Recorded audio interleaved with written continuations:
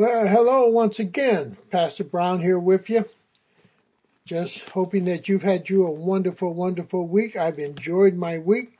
Been getting some of my honeydew work out of the way and just doing it little by little. It's amazing how much you can get done if you just stay consistent, little by little by little. It'll get there. And for some of you husbands that are a little bit behind, I'll pray for you because it's something to try to keep up with them honeydew list during the summertime. It should have been done yesterday, you know that? And that's the pressure I'm under sometimes. It should have been done a day or two ago, but just getting to it. But God has been gracious, and He gives my wife mercy and grace that she bestows upon me and gives me a little freedom, and we get to it. So we're still working on our deck, and I got to put some new railing around, just some other things out in the yard that has to be done, but we're slowly getting there. But it's good to be able to work together and do things together and laugh together and just enjoy life together. And I just praise God for that. But we're going to continue on in the area of that judgment seat of Christ that we was on last week. And we want to just pick up on it. And last week we really talked a little bit more in depth about that our goal is to really please the Lord. And that's what He really tells us in that verse 9. So we make it our goal to please Him. But we're going to get a little bit more into the meat of that message of verse 10, because we understand that, yes, our goal really is to live a life in such a manner that we're pleasing to God. And we bring a joy to His heart. And I pray that even your earthly children, that as you have relationship with your children, I know for my children, we just are just thrilled with them. We have time of laughter together. We just enjoy each other's company, and kind of mirrors what I believe God wants, where He can just sit and talk with us and laugh with us and just enjoy Himself. And it's amazing that our relationship, sometime when we have a biblical relationship with our wife and our children, is not much different than the relationship we have with the Lord. So I pray that you'll open your ears and open your heart, and we'll receive God's word together here as we go through this area. Why the judgment, and why we all have to be there. So we're going to look at that. So let's pray. Father, we want to thank You and praise You for Your word, and that Your word is a light unto our path, and Your word enlightens us upon Your truth, that we can know what to expect to a certain degree, and that Your word, O God, it continues to improve our lives. It continues, O God, to show us how to live correctly and what to expect. And we pray, Father, as we look into Your word today, that, Lord, You might minister to us through the power of Your Holy Spirit. May Your word move in us, O God, in a manner which is never done before. May we be blessed by Your word. And may Your word bring about the transformation in our life that You so desire. And we'll give You praise in Jesus' name. Amen. Now, we know that we won't hit the judgment seat of Christ or the bema seat until the rapture has taken place. So it will follow somewhat the rapture. But the bema seat was a place where the judge sat on a raised platform and gave out the rewards to those who won in the competition, the Olympics and so forth that they had back in those days. The wrestling matches, the running matches, whatever it was, he gave out the rewards. Because everybody recognized it took training and it took some work. And there were rewards given. And Jesus illustrates that even with us, that there's going to be rewards given to us. everybody may not get a reward. We're all competing in this race, but we're all not going to be first in this race. And there's going to be those who are going to be great, and there are those who are going to be least. And that's all within the kingdom of God. But it also depends on how you go about it, what effort you put into it. And my question to you is this: how much effort do you put in living the Christian life? Are you really serious about it? Do you really go at it? Or is it just, I'm saved and it don't much matter how I live from this point on? The judgment seat has its purpose. Yes, our goal is to please God. That's our main goal. But He tells us that all who are saved will appear before the judgment seat of Christ. For we must all appear, everyone who's ever named that name of Jesus Christ, everyone who is saved by Christ, everyone who is looking to the cross in the Old Testament, and everyone who's looking back at the cross. All who are saved, and there's no other way to be saved other than Jesus Christ. And we will give an account for the life that we live. Why? Why do we give an account? Christ, when He died on that cross, He paid a price for our sin. But He also paid a price to purchase us to be able to work in our life. And just like on that cross, He surrendered His life that we might have life. When we accept the Lord Jesus Christ, we surrender our life for a different life that Jesus Christ gives unto us. And He has that right to expect a different life from us. And you and I have to come to a place to recognize, as Paul said, it's no longer I that liveth, but Christ liveth in me. And we have to come to that point that we are dying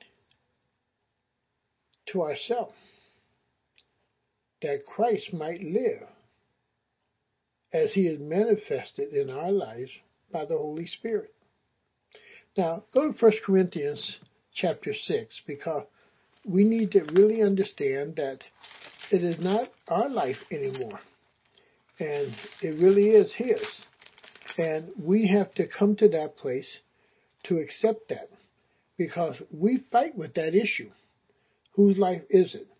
If you have accepted Jesus Christ into your life and you have been very sincere in accepting Him and asking Him to come and rule and reign in your life, then you are a new creature, or you are a different person, or you are becoming a different person because of the work that He's doing in your life. He says in chapter 6, He says in verse 19, do you not know that your body is the temple of the Holy Spirit? That's where God's dwelling at, here in us.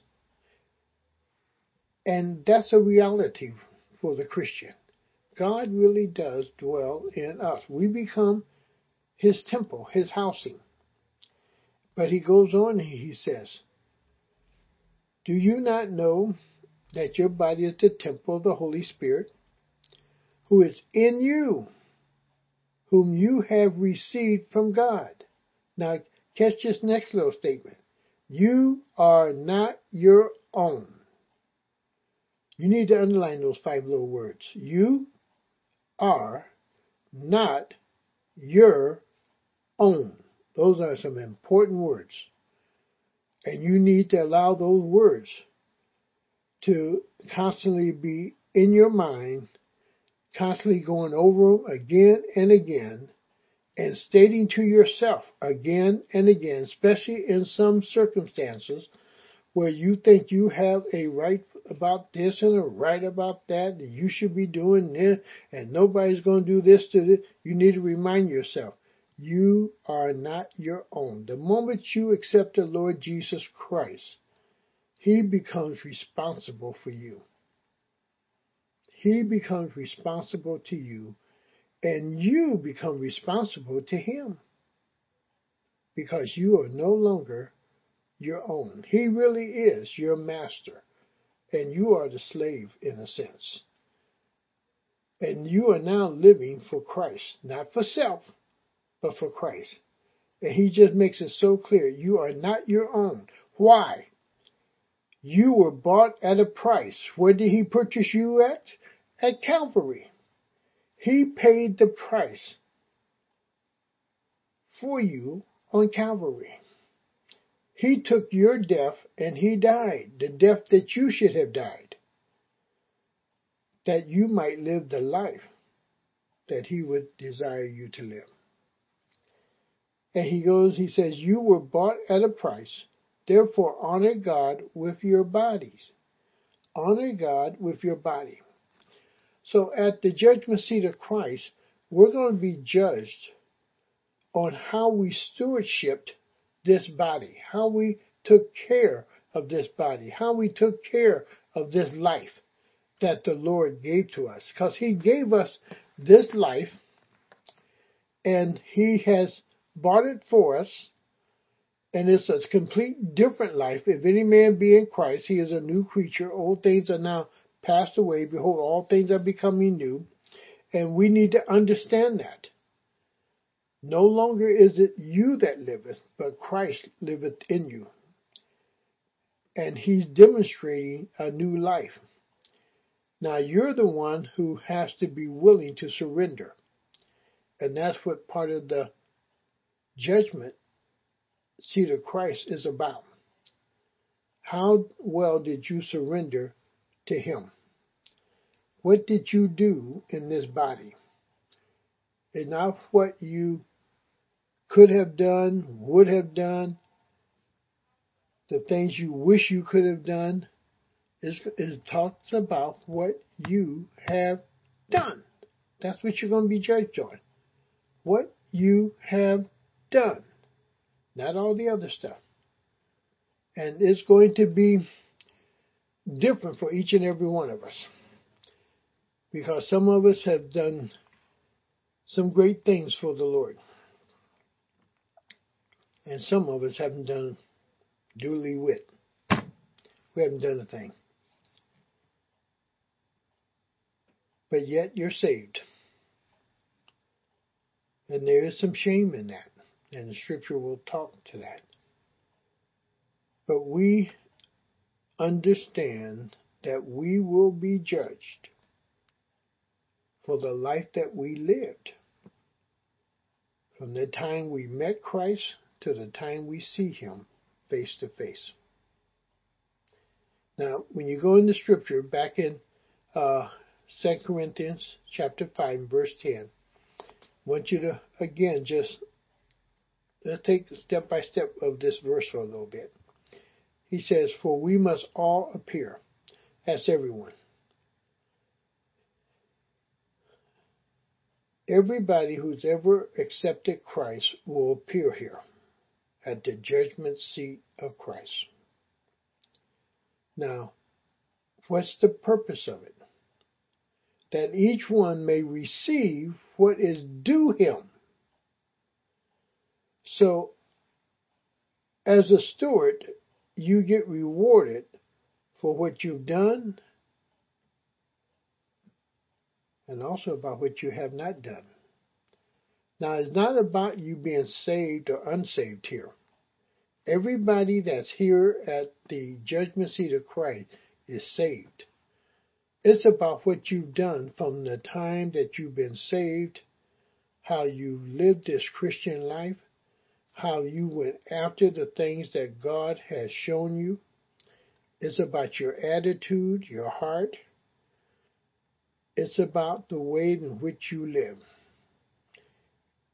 You're the steward of your Christian life in a sense, with the Holy Spirit teaching you how to steward it, how to perform, how to live it. But God's, when you become saved, does not take away your free will. You still have important decisions to make as the Holy Spirit present life to you in a different manner. And you're the one that has to say yea or nay. You're the one that has to perform or not perform. You're the one that has to do. And we need to realize that. And therefore he says, there's something due you because you've accepted this Christian life. What you did with it, whether successful or not too successful, whatever it may be, he says there's something due you for what you've done from the time you've accepted Christ to the time in which you're going to see Christ at this judgment seat of Christ. Everyone may receive what is due him for the things done while in the body.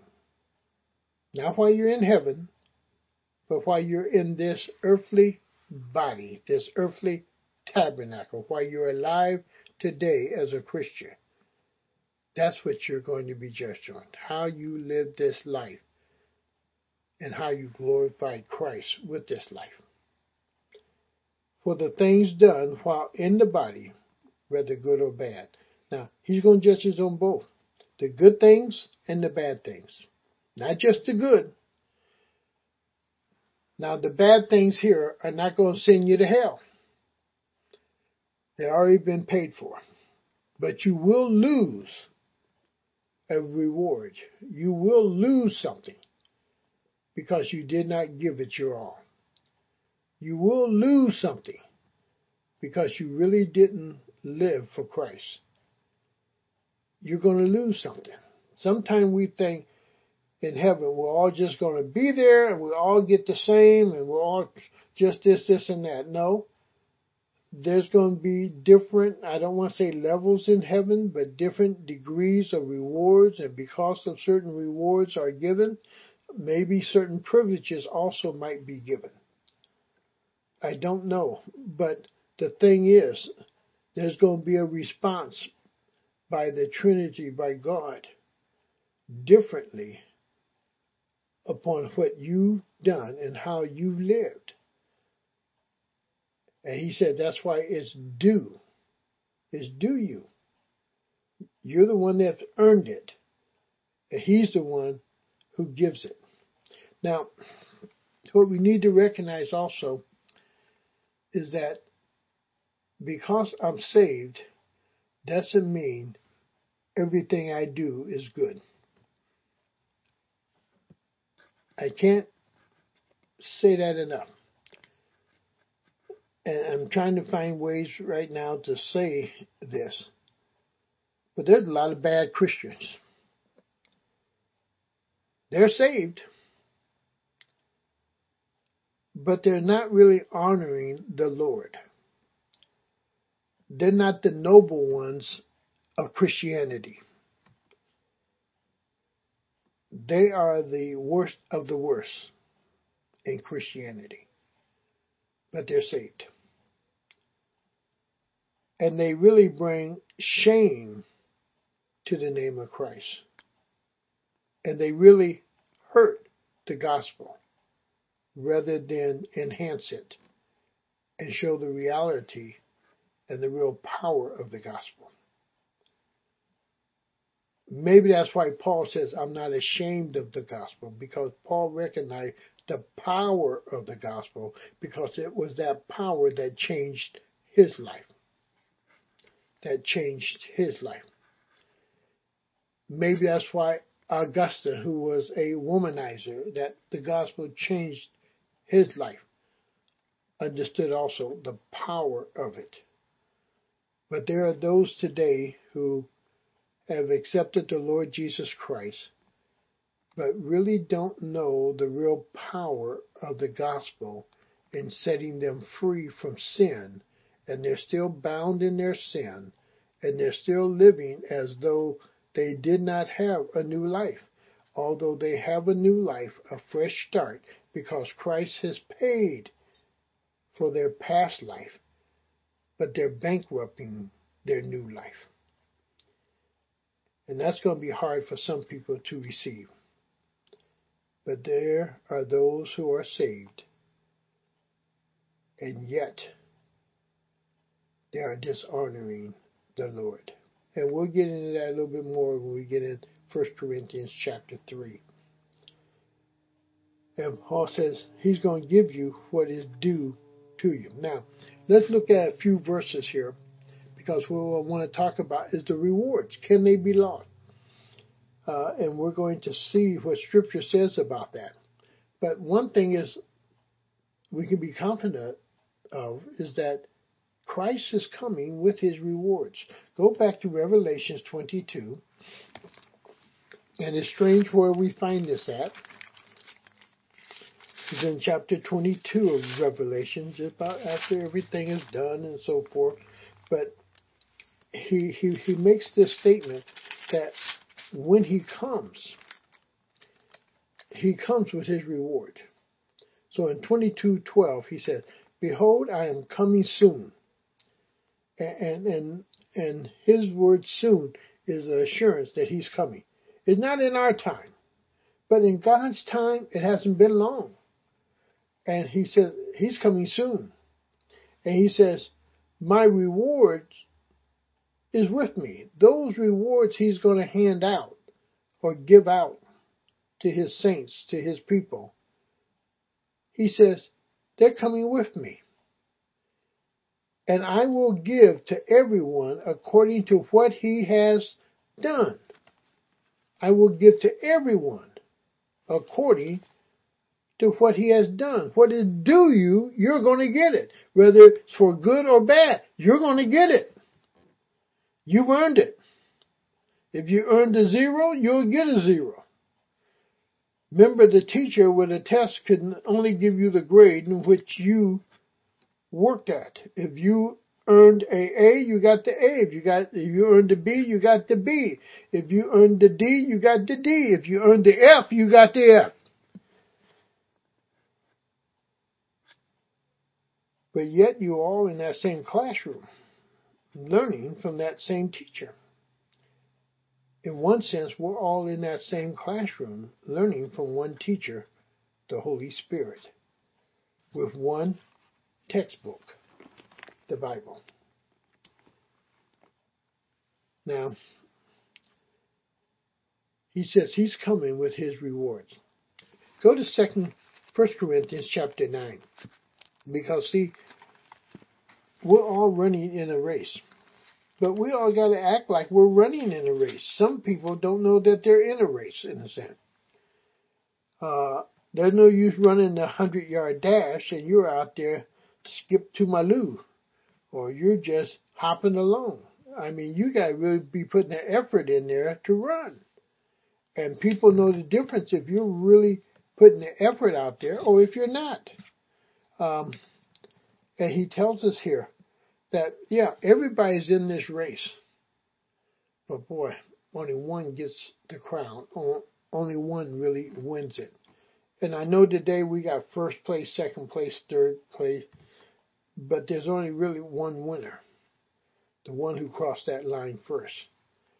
And he tells us, do you not know in 24, 1 Corinthians 9:24, do you not know that in a race all the runners run? We're all running. Everyone who names the name of Christ is like in a race. And we're running for a prize. We're running. And what is expected from us is this, to do our best. To do our best. And some of us not doing our best. we're doing our best living for Satan, but we're not doing our best trying to live for the Lord. And I'm not talking about works here per se of what you do, but it's the surrendering of your life to the Word of God and to the Holy Spirit as He directs you. And He says we're all in a race. This is a race you just can't jump out of. You're there. Even if you're running dead last, you're still in this race. How well you run depends on you. How well you run depends on you. He says, but only one gets the prize. Run. Run. In such a way as to get the prize. Run after the prize. Put a real effort out there. Go after it. It's not to say you can't win, but you're not trying to win. You're not trying to really live the Christian life. You're just doing your thing and not God's thing. And you want to compete. You really want to be out there running. Because Jesus is coming with His rewards. Now go over to Matthew chapter 6, because in Matthew 6, He shows us somewhat the attitude. Because one of the things that's going to be judged is not just our effort that we put in to running this Christian life, but our attitude. What is your attitude about the things of the Lord? How do you really see it? Is God very valuable to you? Is living for the Lord Jesus Christ, is that important to you? Do you have a sincerity about that? So in 6, 19, and 20 is somewhat of our attitude that has to show up here. So in verses 19 and 20, he says, Do not store up for yourself. That's an attitude. Are you selfish? Is it just about you? And that's where a lot of Christians fail. It's just about their pleasure and what they want. And the only time they really call upon God is when a real crisis takes place. It's not an everyday thing. It's not an ongoing thing throughout the day. It's only when they're in trouble, there's a crisis that takes place, they're sorry about this, and they want God to intervene, they want God to smooth the road, they want God to work something out for them. That's the only time they get a little bit serious, and it's not really serious then. It's the guilt that's beating them up. It's the shame that's beating them up. Because many of them will talk about changing, and they don't change because they think they have to change themselves rather than allowing the Word to change. And when you find somebody's really serious about repentance and want to change, they get into this Word. They get into God's Word, because you cannot change without the Word. You cannot change without the Holy Spirit applying the Word of God to your life and helping to make application of how you are to live it. You can't change because you can't make the application. But the Holy Spirit can. For each and every one of us. He knows how to bring the Word before us and say, this is what you have need of. Do it. And again, he comes to that place and he just says, do not store up for yourself treasures on earth. Where at? On earth. Not in heaven. You're trying to get all you can get where at? Here on earth. And he says, where moth and rust destroy. So what you think you're gathering here on earth, and what you're doing with what you're doing here on earth, he says it's going to be destroyed. Understand this. You can't take it with you. You can go buy a brand new car this week and die the day after you buy that car, but you can't take it with you. You can go buy a brand new house, but you can't take it with you. And he says, and where thieves break in and steal, but store up for yourself treasures in heaven. He's not saying don't work and store up, but it's where you're going to put it. If you're only storing up for earthly life, you're not going to enjoy it. But if you store up for an eternal life that is in heaven, you're going to enjoy this life. And he simply says, but store up for yourself treasures in heaven. So it's an attitude. Is it here on earth, or is my treasure really in heaven? And he says, where moth and rust do not destroy, for what you do for the Lord is not going to be without reward. It won't be destroyed. And where thieves do not break in and steal. For where your treasure is, now catch this, for where your treasure is, there's your heart will be also. There your heart will be also. That's your attitude. Boy, that you really want to store up a treasure in heaven for the glory of God. Now, there will be also rewards that are lost. Remember, Jesus says he come with his rewards, because he's going to give out what is due or what you have earned. Go to Revelation chapter 3 and verse 11. Because there's times in which we can lose by what we're doing, but we don't sometimes think about that because our minds are not on God. They're not on heavenly things. And he says in that 3:11, he says, I am coming soon. Hold on to what you have. Hold on to what you have. You got a good thing going in loving the Lord, trusting the Lord, and your faith is growing, and you're doing good works. Hold on to that. Don't allow something to discourage you. Don't allow Satan to rob you of what you're doing for the Lord by telling you it don't matter. You're not going to ever get anywhere by doing it that way. Do it God's way. Hold on. Stay at it. And he simply tells us, I'm coming soon. Hold on to what you have, so that no one will take your crown. That no one would take your crown. No one would take your reward. You know, you can think in a race that you're ahead of somebody else and you're just doing and all of a sudden you get relaxed for a moment and you just slow up. One of the things they used to tell you in the 100-yard dash, don't never turn around trying to see who's behind you. Don't try to look backward, because the moment you're looking backward, somebody's passing you.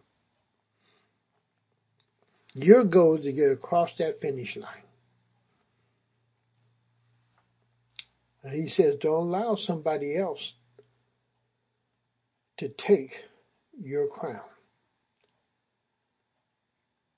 Don't allow it. Be watchful. Be steadfast, always abounding in the things of the Lord. You need to stay at it. And you will be rewarded for it. Stay at it. And don't worry about what the other guy's doing. You run your race. Stay in your lane.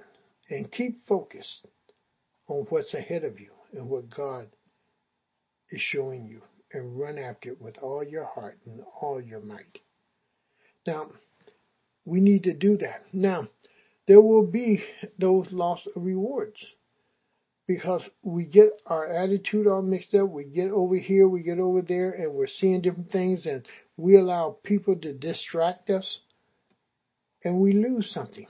Now go over to 2 John, verse 8. Because, again, he's going to talk about these rewards. He says, get here in this verse 8. Watch. Very first word, watch. Watch out that you do not lose what you have worked for. Watch out. And that's a warning. That you do not lose that which you have worked for. Watch out that you do not lose what you have worked for, but that you may be rewarded fully. Don't get your eyes off over here and over there, because Satan has a way of distracting us. Keep your eyes on the things of the Lord. Keep your eyes on your spiritual growth. Keep your eyes on your faithfulness. Keep your eyes on your obedience. Keep your eyes on how you encourage other people. Keep your eyes on what your hands find to do, and do it with all your heart and all your might. Keep watch over your life, that you don't drift. You don't allow some man to sneak in. If you're a godly woman, Satan will try to destroy you with someone that you think may be godly and they're not. Don't get distracted by some man or by your feelings. Men, don't you get distracted by something that's beautiful. Boy, gorgeous. You would never thought a beautiful woman like this would pay you any attention. Don't get distracted.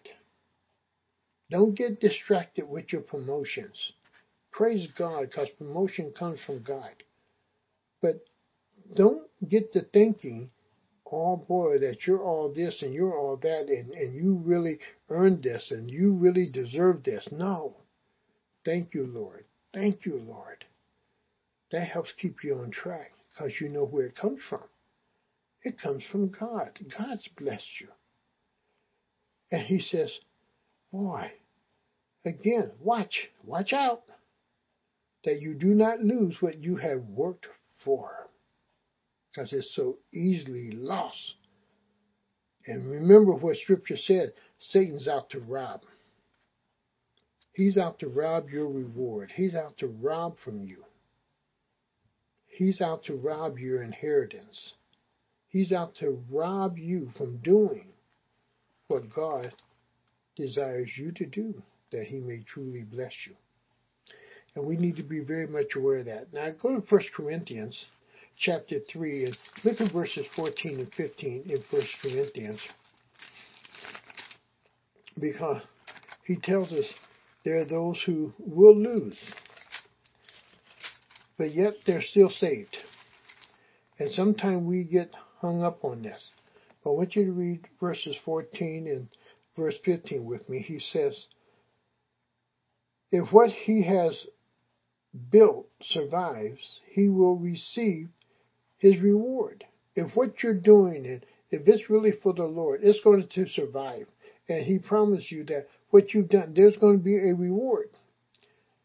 But he says, if it's burned up, if what you've done has been done in the wrong attitude, in the wrong manner, and it really doesn't bring glory to God, yes, you've been working, but it's not for the Lord. It was for self to be seen, for self to be heard, for self to be patted on the back, for self-esteem for yourself, not for the glory of God.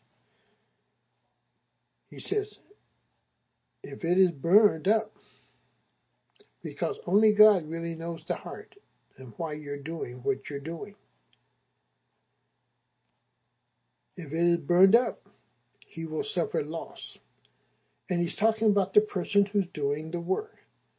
Yes, there's going to be something that you've been working at, but was in the wrong attitude, without the right heart, with not what God would really have you to do. Whatever it may be, he says, boy, when it was tested, it was burned up. And he says that person will suffer loss. But he himself or herself will be saved, but only as one escaping through the flames. Only as one escaping. You're saved. You're saved because Christ saved you. And He's delivered you. But there's nothing that you've really done in a manner that really glorifies Him. We're going to get to the things that may hinder that. And we'll talk about it a little bit. But in Matthew 10:42, He says, and we want to really take a good look at this for a moment in Matthew 10. And keep your finger in 1 Corinthians 3 because we're going to come back to that. To Matthew 10:42, He said, and if anyone gives even a cup of cold water to one of these little ones, because he is my disciple, I tell you the truth, he will certainly not lose his reward. He will not lose, but He tells you you will not lose it, but there's a possibility it can be lost, because the issue is you will not lose it. The word not would not be there, not lose it, if there was not a way for it to be lost. And yet this person is doing something, but are they doing it with the right heart, the right attitude, the willingness and the obedience of it? Or are we doing it grudgingly? Are we doing it with anger? Are we doing it because, boy, I just want to show off and show people how I can do things? No. What we do in obedience of the Holy Spirit, in the power of the Holy Spirit, that the Lord might be glorified. That's how we do it. And He says, I tell you the truth. He will certainly not lose his reward.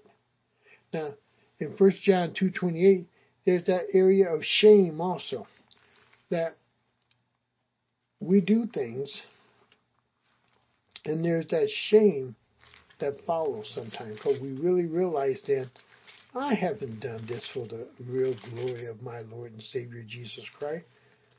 I've done this for all the wrong reasons. And there's that shame that comes, and you want to guard against that. In 1 John 2, in verse 28, he says, and now, dear children, continue in Him, so that when He appears, we may be confident. What does He want you to have? Confidence. Confidence of what? That you're competing. Confident that you're running well. Confident that you have a good chance of getting this reward. Confidence in Him. Confidence in yourself as the Holy Spirit ministers to you and you see yourself growing in the Lord. That you have confidence. And he goes on and he says in 2:28, get these eyes adjusted again. And now, dear children, continue in Him. Where at? In Christ. In Him. Being obedient to Him. So that when He appears, we may be confident and unashamed. What? Unashamed. How many Christians are going to be ashamed when they stand before Jesus Christ? Ashamed of how they have lived. Ashamed of how they've lied. Ashamed of how they committed adultery after adultery after adultery. Ashamed for the fornication. The shame of the way that they stole. They steal over here and they steal this over here. Ashamed of how they have lived a life that they didn't have to live. But for a moment, they enjoyed the pleasures of this world. being saved. For a moment, they lavish themselves with the things of this world, and it's not worth it. Now, pay for your wrongs, we're going to pay for them. From the time you accepted Christ, you will pay for your wrong. Christ has taken care of the issue, whether heaven or hell. So hell is not even in the picture here. Being lost is not in the picture here, if one being separated from God for eternity. That's not what it's talking about. But you will pay for the wrong ways in which you have chosen to live. Go to Colossians chapter 3. Colossians chapter 3, verses 23 and 25. Colossians chapter 3.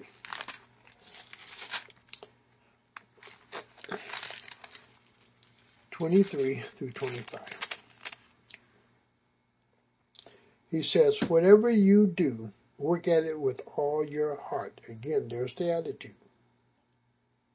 As working for the Lord, knowing who you work for. You're doing it for the Lord. You're not doing it for self. You're not trying to please men. You are out to please God. That's your goal. And he says, as working for the Lord and not for men. Since you know that you will receive an inheritance or a reward again from the Lord as a reward. It is the Lord Christ you are serving. Know who you're serving. Not serving the flesh, but the Lord Jesus Christ. You're not serving that boss at the job. You're really serving the Lord Jesus Christ. He says, anyone who does wrong will be repaid for his wrong. Anyone, Christian, non-Christian, anyone who does wrong will be repaid for his wrong. And there is no favoritism. So he removes it. There's no favoritism in this. If you do bad, you're going to get what is due you for the bad life that you lived as a Christian. There's no favoritism. If you do good, you're going to get what is due you for doing good. No favoritism. But there's a lot of us as Christians who are not at the top of our game when it comes to Christianity. And we could care less if we win or lose until it hurts. I want to encourage you. Give God your best at all times. Serve the Lord the best you can at all times. And I'm not trying to put myself on some pedestal or something saying that I do this all the time. I have my failures. I have slipped. I have failed. Like Paul, we all could say, if you really examine yourself, I am the chief of sinners. I am the least of the apostles. We could look at ourselves in comparison with Christ and really admit to those things. But it is by the grace of God that I am who I am today. It is by the grace of God that I'm still up and running. It's by the grace of God that I'm still breathing and still have opportunity to serve Him and give Him my best. And He says, again, anyone who does wrong will be repaid for his wrong. So we have to give an account for our wrong. And you have to understand that. Now go back to Matthew chapter 5 and verse 19. Matthew chapter 5 and verse 19. I haven't forgot about 1 Corinthians chapter 3 yet. 5:19. He says, boy, let me get these eyes adjusted. Anyone who breaks one of the least of these commandments and teaches others to do the same will be called least in the kingdom of heaven. Now, Christians, your behavior is teaching people something. Either you are living in the life that is a blessing and that is correct according to the Word of God, or you're not. You cannot ask your boss to pay you under the table. Why? It goes against the rule of law. It goes against Romans 13, that we shall obey the law of the land. It goes against what Peter says, that they should see our good works and praise God. You cannot do things that are wrong intentionally and purposefully and say, boy, I really am glorifying God. No, you're not. No, we fail in this area terribly sometimes. And in that, he says, anyone who breaks one of the least of these commandments and teach others to do the same. How are you teaching others? Sometimes it's not by word, it's by your action. You say it's okay. Listen to me, young men. You go out here and you father a child, you are saying to another young man, it's okay. It's okay. You go out here and you father 2 or 3 children, you're saying to some other young man who is watching you, oh, it's okay. It's okay. Even you're bragging about it, talking about it, and what you've done with this woman and that woman is teaching the wrong thing. You go out here and you steal from the company that you work for, and you get over with it. You walk off with this, and you can walk off with that. Eventually it catches up with you, but you're teaching the wrong thing. You're teaching somebody the wrong thing. And a lot of Christians, it's not so much about what the union can say we can do or cannot do. It's about what God's Word says we can do. And we need to honor God's Word more than we do a union contract or any contract. We honor God's Word above it. And we give it our very best. And he says, and teaches others to do the same will be called least in the kingdom of heaven. Now, there are those who are least in the kingdom of heaven. We need to understand that. They have really nothing. You're going to be asking, why are they there? The only reason they're there is because of Jesus Christ. Period. And he goes on and he says, these commands will be called great in the kingdom of heaven. Those who follow the commands of God and through their everyday life, the way they live, their attitude, and how they work at things, they're teaching people to honor God with their life. Because it's how you practice living this life. So he says again, anyone who breaks one of these least of these commands and teach others to do the same will be called least in the kingdom of heaven. That's the least. But whoever practice what? The Word of God. Who practice living this Christian life. Who practice running after the Lord. Who practice glorifying God. Who practice living this life the way it should be. They're teachers. These commands will be called great in the kingdom of heaven. So you're going to have those who are going to be called great, and you're going to have those that are going to be least in the kingdom of heaven. And that's what's going to be judged at the judgment seat of Christ. Are you going to be among the great, or are you going to be of the least? Now, go back with me to 1 Corinthians chapter 3. 1 Corinthians chapter 3. Because we need to see this because it's something to understand it, but then to own it. And it's very important here because it's part of your stewardship.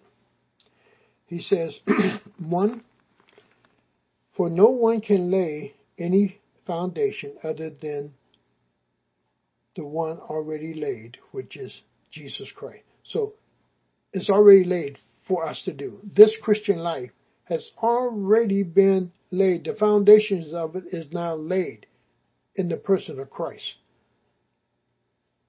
Now, he goes on, he says, if any man builds on the foundation. Now, we all got to make a choice. Am I going to grow in my faith? Am I going to build the life with the Holy Spirit that Jesus Christ wants? The foundation is given. The foundation is already there. That's Jesus Christ. I'm building on Christ. The life that I have, I'm building on Christ. Because it's a new life. Now it's my choice of how I'm going to build. He says, if any man builds on this foundation using gold, silver, costly stones. Now look how you can build. Now, I want to build with gold and silver and the costly stones. My first choice is to go. I want to build in such a way that it really glorifies God and it brings value to the kingdom of heaven. And he says, now, there's wood, hay, or straw. Boy, all that's in the house of God. Now, you ever read that story about the 3 little pigs who went out and they built their home and they knew there was a bad wolf that comes along and he huffs and he blows and he blew 2 houses down. But because one person took the time, one of them took the time to build a brick home, he couldn't blow it down. And when you really stand for Christ and you are obedient to Christ, Satan can huff and blow, but he cannot blow your house down because it's built on the foundation of Jesus Christ with the proper material that God would have you to build it with.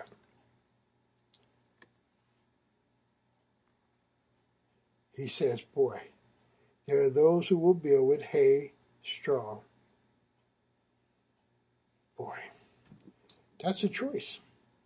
How you build this life, that's the stewardship of this life that you're going to be judged on at the judgment seat of Christ. Go over to Timothy. 1 Timothy, 2 Timothy. I think it's 2 Timothy chapter 2. 2 Timothy chapter 2. He says, in a large house, in verse 20, in a large house there are articles not only of gold and silver, but also of wood and clay. Some are noble purposes and some are ignoble. Now, everybody is not going to live a noble life and an honorable life that is really pleasing to God. Not that you could not, you choose not to. And I want to encourage you to do it because you can through the power of the Holy Spirit. Let's close out with this. Jesus is not going to be the only one who judges you. Jesus is not going to be the only one who judges you. Turn with me, if you would, to John 5:30, because sometimes we think Jesus will be the only one who's going to judge us. No, he's not. But his judgment is true because of who he is.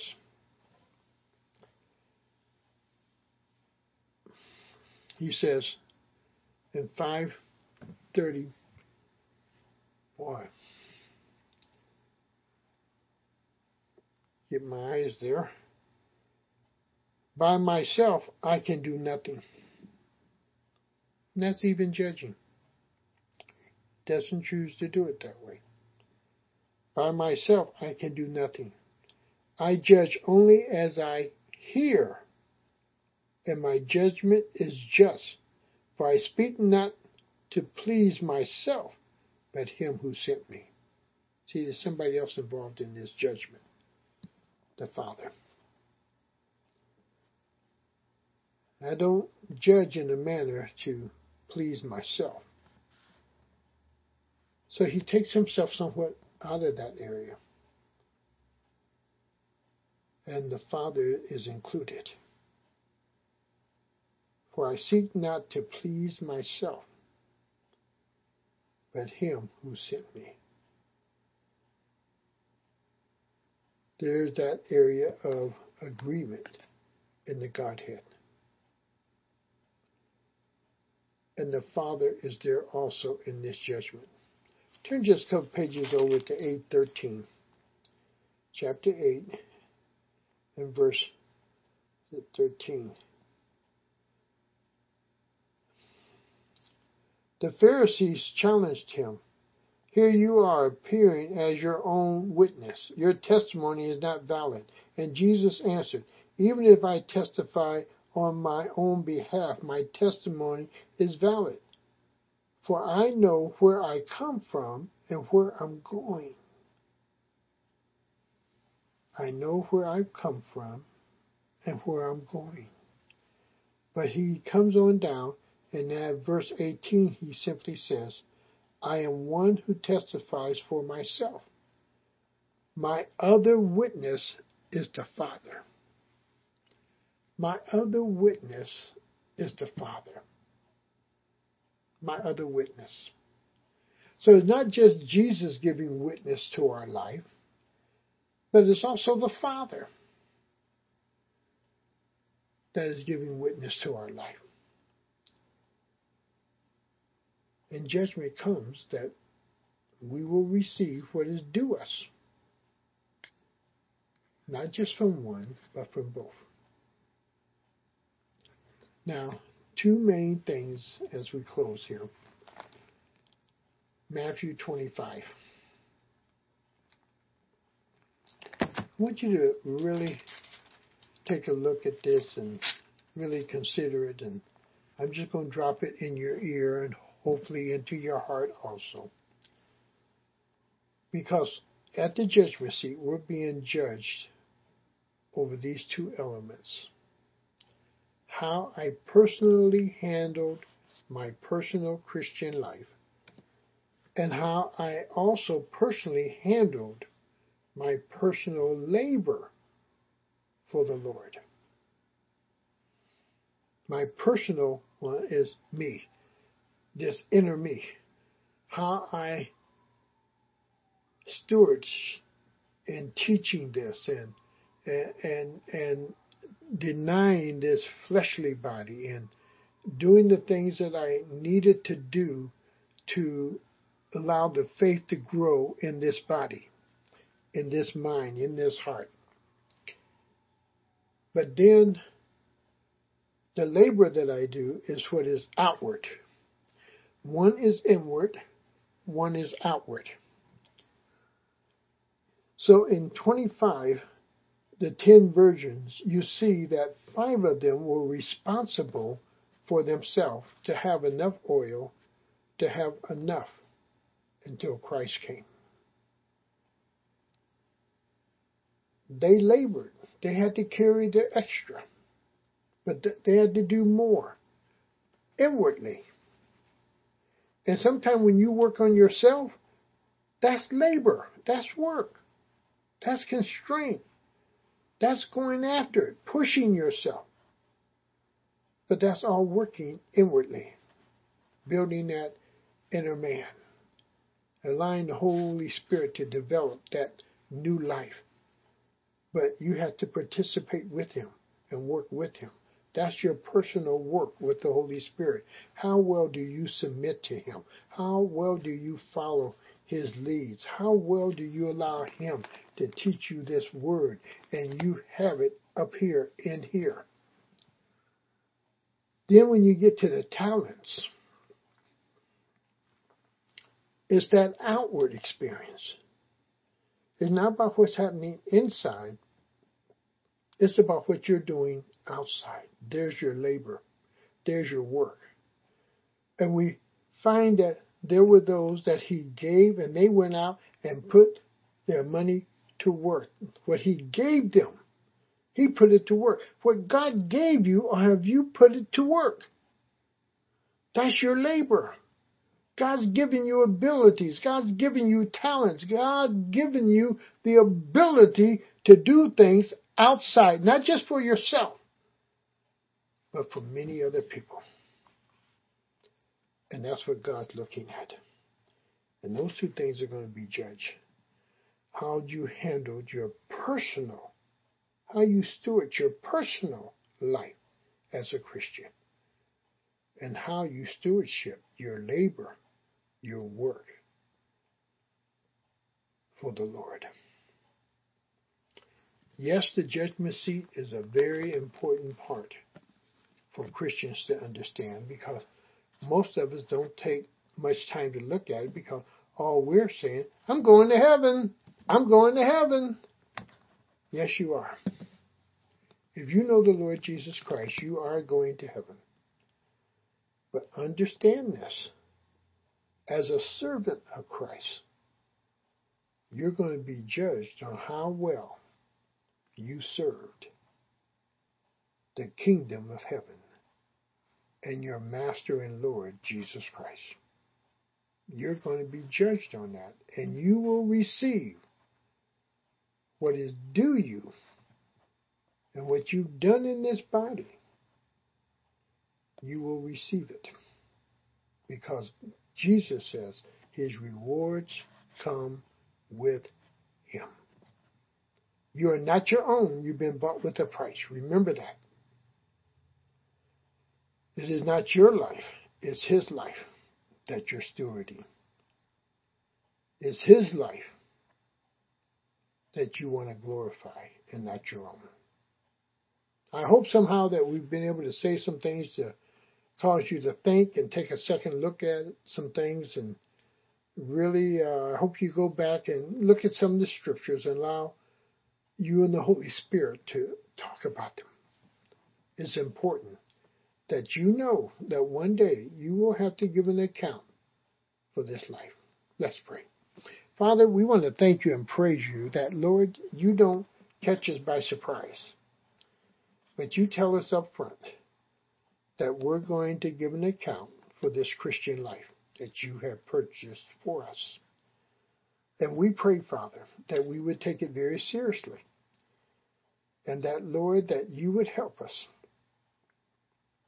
Give us the strength to really run this race. Give us, oh God, what is necessary for us to surrender to you our very best. And for us, Lord, who may not take it very seriously, and we're not really out to honor you, we're more about ourselves, would you help us come to that place where we die to ourselves and totally surrender to you? Would you do the work that only you're capable of doing? We can't change ourselves, but you can change us. We cannot transform ourselves, but you can transform us, Lord. We can't even love you the way you would desire us to love you unless you give us that love, Lord. Agape love to love you. Would you work in our hearts that we might be the men and women that you have called to honor our Lord and Savior Jesus Christ. Thank you, Lord. In Jesus' name, amen. God bless you. May God keep you. May you have another wonderful week, and continue to remember, you're not your own. You've been bought with a price, and one day you will give an account for it. Amen. God bless you. God keep you. Bye-bye.